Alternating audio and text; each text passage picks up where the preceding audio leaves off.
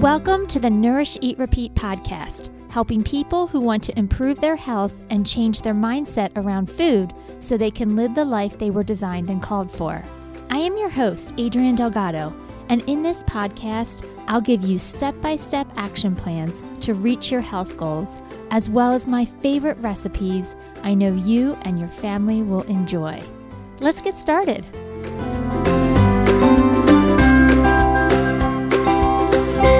Hey everyone, welcome back to Nourish, Eat, Repeat.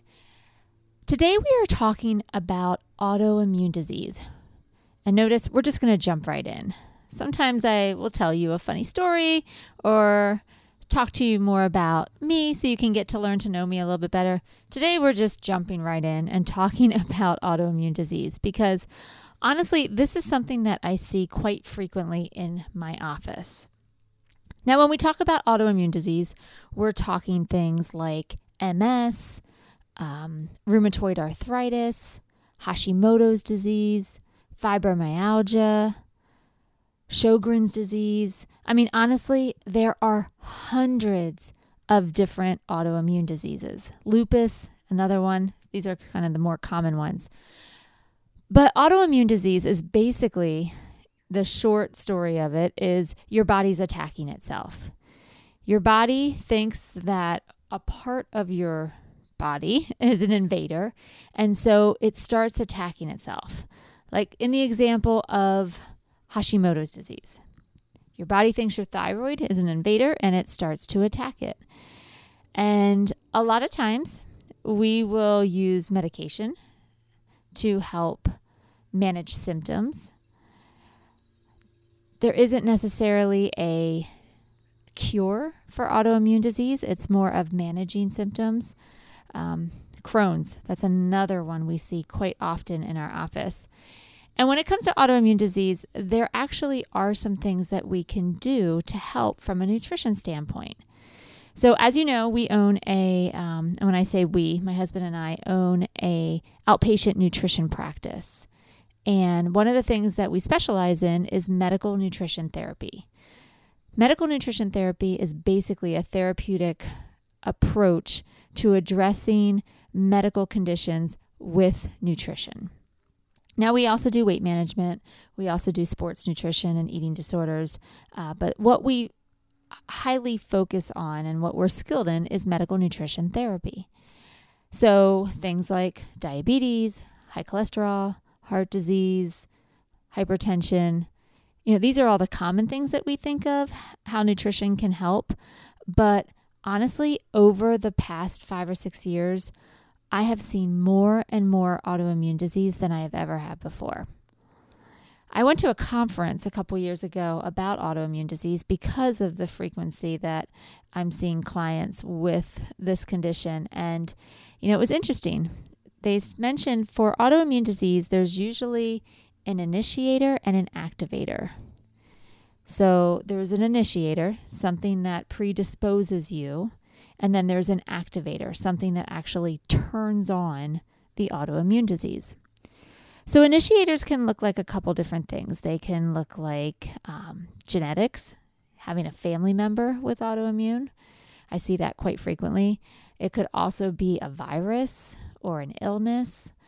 And so people will have, this predisposition. Again, mostly in my office, I see it more with a genetic link. And then all of a sudden something will happen, something will activate or turn on the disease in their body. This can be, again, a virus. It can be low vitamin D levels.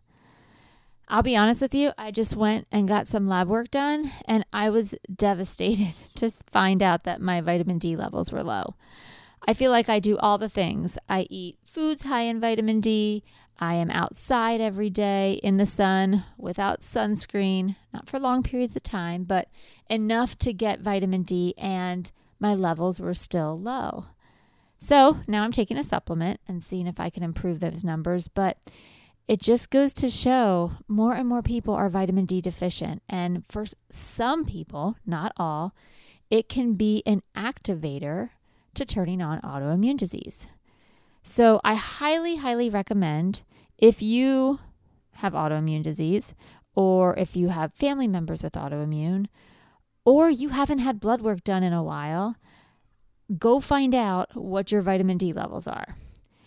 For people that already have an autoimmune disease, the likelihood that you can acquire another autoimmune disease is higher than in somebody who doesn't have it at all.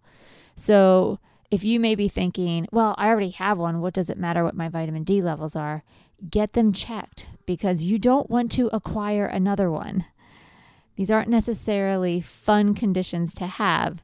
There's a lot of pain involved and discomfort and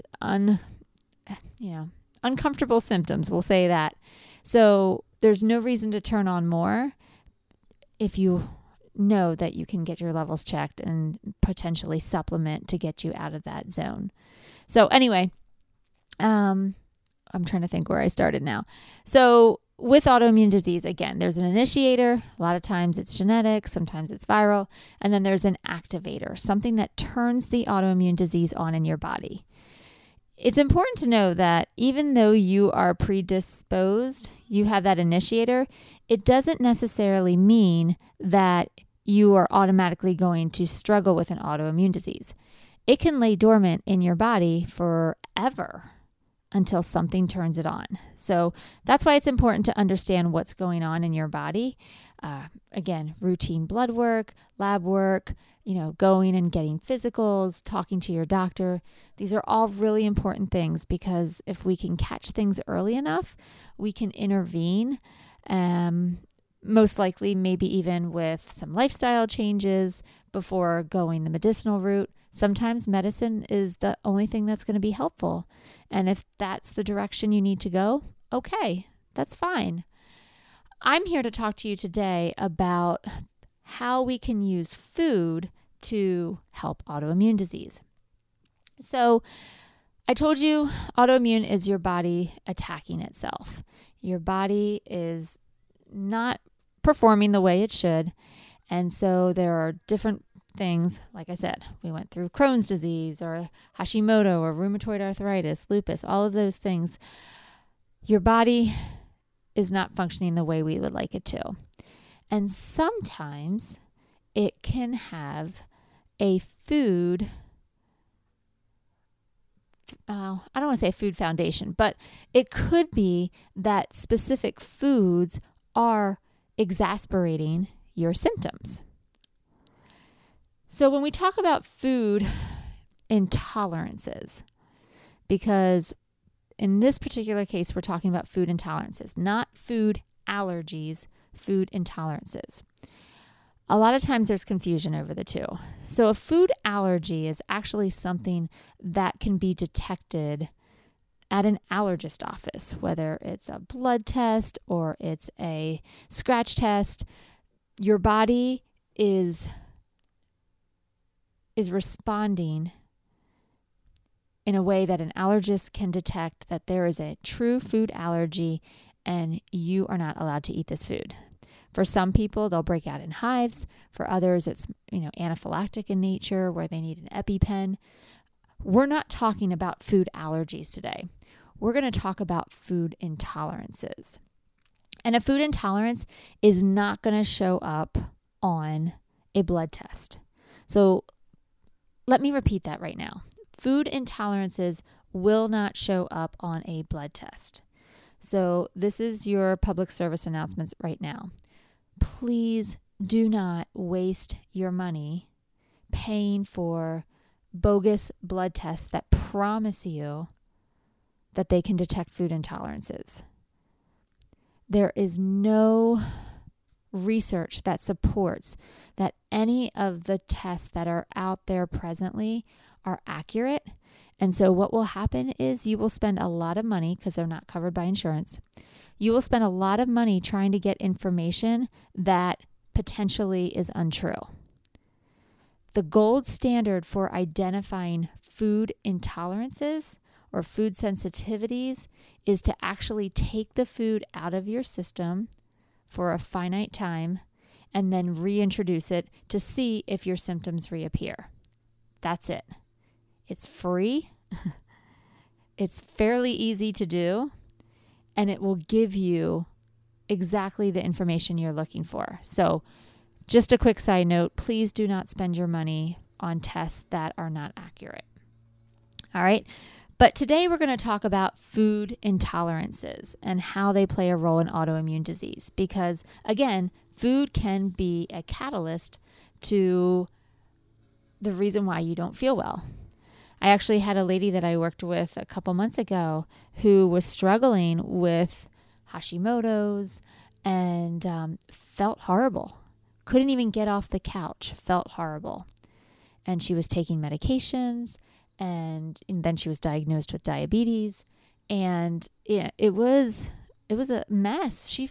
My heart broke for her because she was not living her best life when she was, can't get off the couch for almost 2 years. And so I asked her, I'm like, well, would you be willing to, just see if there's a potential food sensitivity or food intolerance? And at first she was reluctant because she had her favorites, but at the same time, she was in such a low spot in terms of how she felt and living that she was desperate to try to figure it out. And I'm happy and proud to report we did. We did figure it out. So let's talk a little bit about food intolerances. I keep saying that and then I give you a side story, but I'm going to come back to it right now. What does a food reaction look like?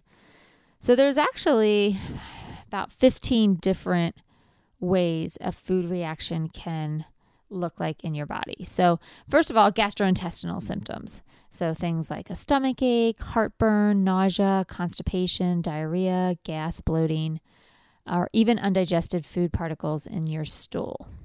All right. So I know that's pretty broad. Those symptoms can be a result of many different things, not necessarily a food intolerance. You had bad shrimp the night before, and now you have diarrhea the next day. So I guess I should have preempted this part of the podcast with a lot of these symptoms could be caused by other things, but I'm just letting you know they could also be a food reaction. Okay, so something to pay attention to. Mood issues, things like mood swings, feeling depressed, not being able to handle stress, increased anxiety. It could also be a food reaction. Increased mucus production, so increased phlegm, runny nose, postnasal drip. It could be a cold, or it could also be a food reaction. Aches and pains, specifically in your muscles, your joints, tendons, or ligaments. A lot of times, the clients, especially with autoimmune disease, will note joint pain. And again, foods could be contributing to that. Food cravings, specifically for sugar or fat, or an intense desire for caffeine, could also be a food reaction. Reduced energy, fatigue, energy dips in the afternoon. Pica, this is when you crave minerals from non-food items like clay, chalk, dirt, or sand. Dizziness, lightheadedness could also be a food reaction. Changes in skin, rashes, acne, dry skin, little pink bumps or spots, dry hair and nails could be a food reaction. Sneezing, itchy eyes or itchy mouth, almost like a histamine response, can be a food reaction. Coughing or an increased need to clear your throat. I actually had a client that I worked with. She was always clearing her throat. Found out she had a dairy intolerance. The minute she removed it from her diet, she felt better. She's like, I just always assumed it was some allergen in the air. She had a lot of, mold and environmental allergies that she dealt with seasonally, but she said the cough was year-round, no matter what the pollen count was, or no matter where she was at, inside, outside. So that kind of tipped us off as, hey, maybe there's an underlying condition going on here, and we found out for her that it was dairy. Headaches can also be a symptom of food reactions, ranging from a mild headache to even a migraine level. And then finally, trouble sleeping, either falling asleep or staying asleep, or just not, you may get plenty of sleep, but not feeling rested when you wake up in the morning. So from this list, I guess the next question is do you experience any of this? Do you experience one of these? Do you experience 5 of these? Do you experience 15 of these? Where do you fall in this? Could it be a food reaction? And this is where working with a dietitian can be extremely helpful because we have a lot of education and knowledge and background into what foods could potentially cause food reactions rather than just start taking everything out of your diet, which would leave you angry and starving. That's not what we want to do here. There's actually systemized ways that we can go about doing this to eliminate specific foods that could potentially cause a problem, and then in a systemized way, reintroduce them to see if those symptoms return. So I tend to recommend taking foods out of your diet for 3 to 6 weeks to fully see if there's an issue for you. If you take it out for a week or two, what'll happen is you'll think you'll feel better, and then you'll reintroduce the food and you'll be like, I don't know, maybe I feel better, maybe I don't. It's hard to tell. I want for you, when you reintroduce the food, to have 100% certainty whether or not that was an issue for you. So the longer we take the food out of your system, the louder the bark when we reintroduce it. I want you to be like, oh my goodness, yes, with 100% certainty, this food gives me an issue because all of those uncomfortable symptoms like joint pain or fatigue or all 15 of those things that we just mentioned will come back to you pretty quickly and pretty intensely. And so just because you have one of the things doesn't mean you're going to get all 15 when you reintroduce the food. It's usually whatever you struggled with before will come back and be pretty apparent. So I always recommend if you suspect a food reaction, we want to take that food out for about a minimum of 3 weeks, a maximum of 6 weeks, no reason to do more than that, and then reintroduce it. So again, I'm going to put a plug out there for working with a registered dietitian because I've worked with many people who have suspected food intolerances, and they've done a great job of taking things out, but then they get confused about how to add them back in. And I had a lady I was working with the other week, and she suspected a food intolerance. So she tried to do some reading online, and she was trying to take some foods out, but then she got confused, and so then she just started adding everything back in, and then she had absolutely no clue what was the problem food. So it's important, if you suspect something, you can either take one thing out at a time and reintroduce it, or you can take out more than one thing at a time. But just know, the more things you take out, the harder it's going to be, because the diet's going to be a lot more restrictive. And for me personally, I would much rather you take out one thing at a time and reintroduce it and actually adhere to, we'll call it the diet. So let's say you suspect dairy. We'll use that example of dairy. I'd rather you take dairy out and be able to actually follow it for 3 weeks than try to take out dairy and soy and gluten and nightshades and nuts and eggs and all the foods and give up after day 4. That's not helpful. There's a lot of diets out there. Whole30, you're probably familiar with this one. The whole premise of Whole30 was to identify food intolerances. The whole book, if you read the book, most people did not read the book. They just, went right to the back and said, how do I do the diet? Because I know somebody that lost weight on it. That's the reason why most people do Whole30. But the whole premise behind Whole30 is, if you take the food out for 30 days and then you reintroduce it, you'll know if you have a food intolerance. But most people, they do the 30-day challenge. They take the foods out. They're so hungry and miserable by the end of day 30 that they just put all the foods right back in. And I'm like, you're missing the whole point. The whole point of taking the foods out of your diet was to identify what food, if any, gives your body problems. Throwing it all back in at the end of 30 days, it's basically that work you did for those 4 weeks was all for nothing. So just like the elimination phase is important, the reintroduction phase is even more important. So again, if you suspect a food intolerance, and again, we went through all of the potential symptoms that you may experience if you have one, you want to take it out and then slowly reintroduce foods one at a time. Think about when you introduce foods to a baby, right? If you have had children or have fed children, when you first introduce food, you do things one at a time. You give them peaches. And then you don't give them peaches for a couple days because you look to see, is there any rashes? Is the child having any trouble breathing? And if after 3 days all is clear, then you add another food. Next you try pears.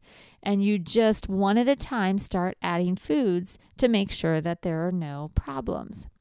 It's the same thing when you're testing food reactions.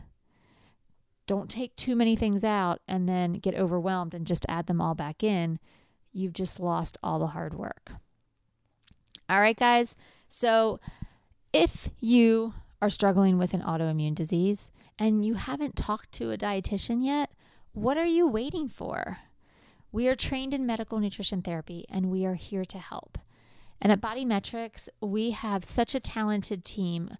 And when I say talented, I cannot say enough about the people I work with. I am so honored to be part of such a strong team. But not only are the dietitians I work with a wealth of knowledge, we have college professors on our staff. We have specialists in so many different areas. And I love all the wealth of information that they bring to the table. But seriously, you guys, you will be hard pressed to meet people that care as deeply as they do. I was just having a conversation with one of our dietitians the other day, and we were talking about a client that we had both seen, and we love these people. We love them so much, and we want the best for them, to the point where we're doing all this extra research, we're following up, we're going above and beyond because we just want our clients to feel better. And there's no reason to suffer by yourself. Not when there's people out there that want to help. And, and if it gets to be a point where we're unable to help you, we'll let you know that. I think that's really important because sometimes, we want to be able to solve everything, but we don't have all the answers all the time. And that's why we work as a team approach. We have lots of dietitians on staff that can come and bring a fresh perspective. So, I think that's one of the benefits of working with a team. You don't have just one of us, you have all 10 of us at your disposal. And so again, if you're struggling with autoimmune or you have questions or you want to know more about how to, reintroduce foods or the right way to take them out or what foods to take out, we would be happy to help you. And so the easiest way to contact us is probably go online. Our website is bodymetricshealth.com, and we're also on social media. So Body Metrics Health is our handle, or you can call the office, and we'll be happy to set you up with somebody that can help you and help you feel better. So, all right. You guys, you need your recipe. That's all I have today for autoimmune disease. Let's move on to the recipe because I know that's one of your favorite parts. So today is a Wild West rice salad. And this actually comes from the cookbook Run Fast, Eat Slow by Shailene Flanagan and Elise Kopecky. Shailene Flanagan is an Olympic marathon runner. So there's a lot of great healthy endurance recipes in this cookbook that are going to help you feel fueled for a long time. Just some really great recipes. So for this recipe, you're going to need 1 cup of wild rice. You're going to need a double batch of a creamy apple cider vinaigrette dressing, which I'm going to give you in a second, 6 radishes diced, 3 cups of loosely packed, finely chopped kale with the stems removed, 3 carrots grated, 6 scallions with the white and the green parts thinly sliced, 1 cup of frozen shelled edamame, and you're going to go ahead and cook that according to the package directions, and some black pepper. So for this recipe, you're going to bring 4 cups of water to a boil in a large saucepan, and then go ahead and add the rice, reduce the heat, cover, and simmer until the grains are soft and chewy, about 35 to 40 minutes.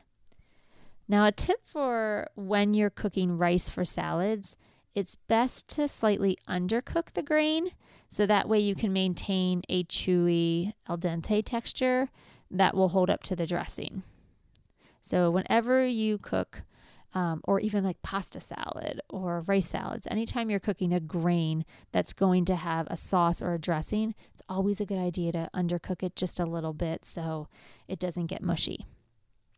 Once you cook the rice, go ahead and drain it, transfer it to a large salad bowl, and immediately toss it with half the dressing. Hold on, I'll give you the dressing recipe in a little bit. Once you allow that rice to cool, then you can go ahead and add the radishes, the kale, the carrots, the scallions, and the edamame, and go ahead and toss until combined. And then if you wish, you can add a little bit more of the dressing. You can season with salt and pepper. And the key here is let that salad marinate in the fridge for at least 30 minutes, just so all those flavors can come together. Sometimes if I serve it too quickly, it's not as good. Like, you know, those recipes that are so much better the second day. This is one of them. You got to let it sit for a little bit. All right, here's your recipe for the apple cider vinaigrette. And again, we're going to double this because we're making dinner salads. So I'm going to go ahead and give you the double version. So you're going to need 2/3 cup of olive oil, a 1/2 cup of apple cider vinegar, 2 tablespoons of Dijon mustard, 1 shallot minced, a 1/2 teaspoon of sea salt, and a 1/2 teaspoon of black pepper. And this is such a basic vinaigrette. I use this a lot for salads, not just this rice salad recipe, but other salads. Go ahead and throw all those ingredients into a mason jar and shake vigorously until it's combined. That Dijon mustard is a critical piece because it acts as an emulsifier. So it combines the oil and vinegar together so it doesn't separate. And then you can go ahead and store that dressing in your fridge for up to a week. But you may use a good deal of that when you're making this rice salad, especially if you're going to add a little extra before serving. So there you have it. There is your recipe for the week. Guys, thanks so much for tuning in today. I hope I'm able to answer some of your questions. Specifically, again, what do food reactions look like? How do they differ from food allergies? It's really important to know because, again, we want you to feel your best.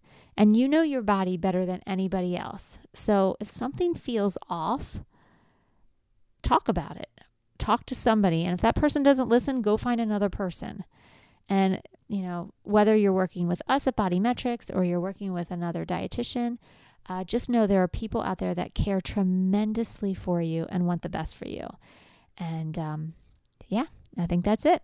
All right, guys, I hope you have a fantastic week, and I'll see you next time. Take care. Thanks for listening to the Nourish, Eat, Repeat podcast. If you found this episode helpful, please rate, review, and share with others so we can reach and help more people.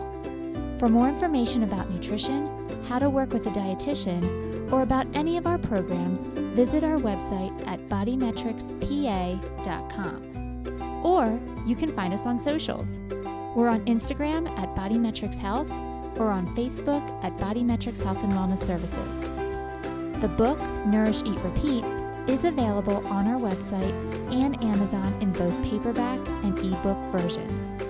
Once again, I'm Adrienne Delgado, and I'll see you next week.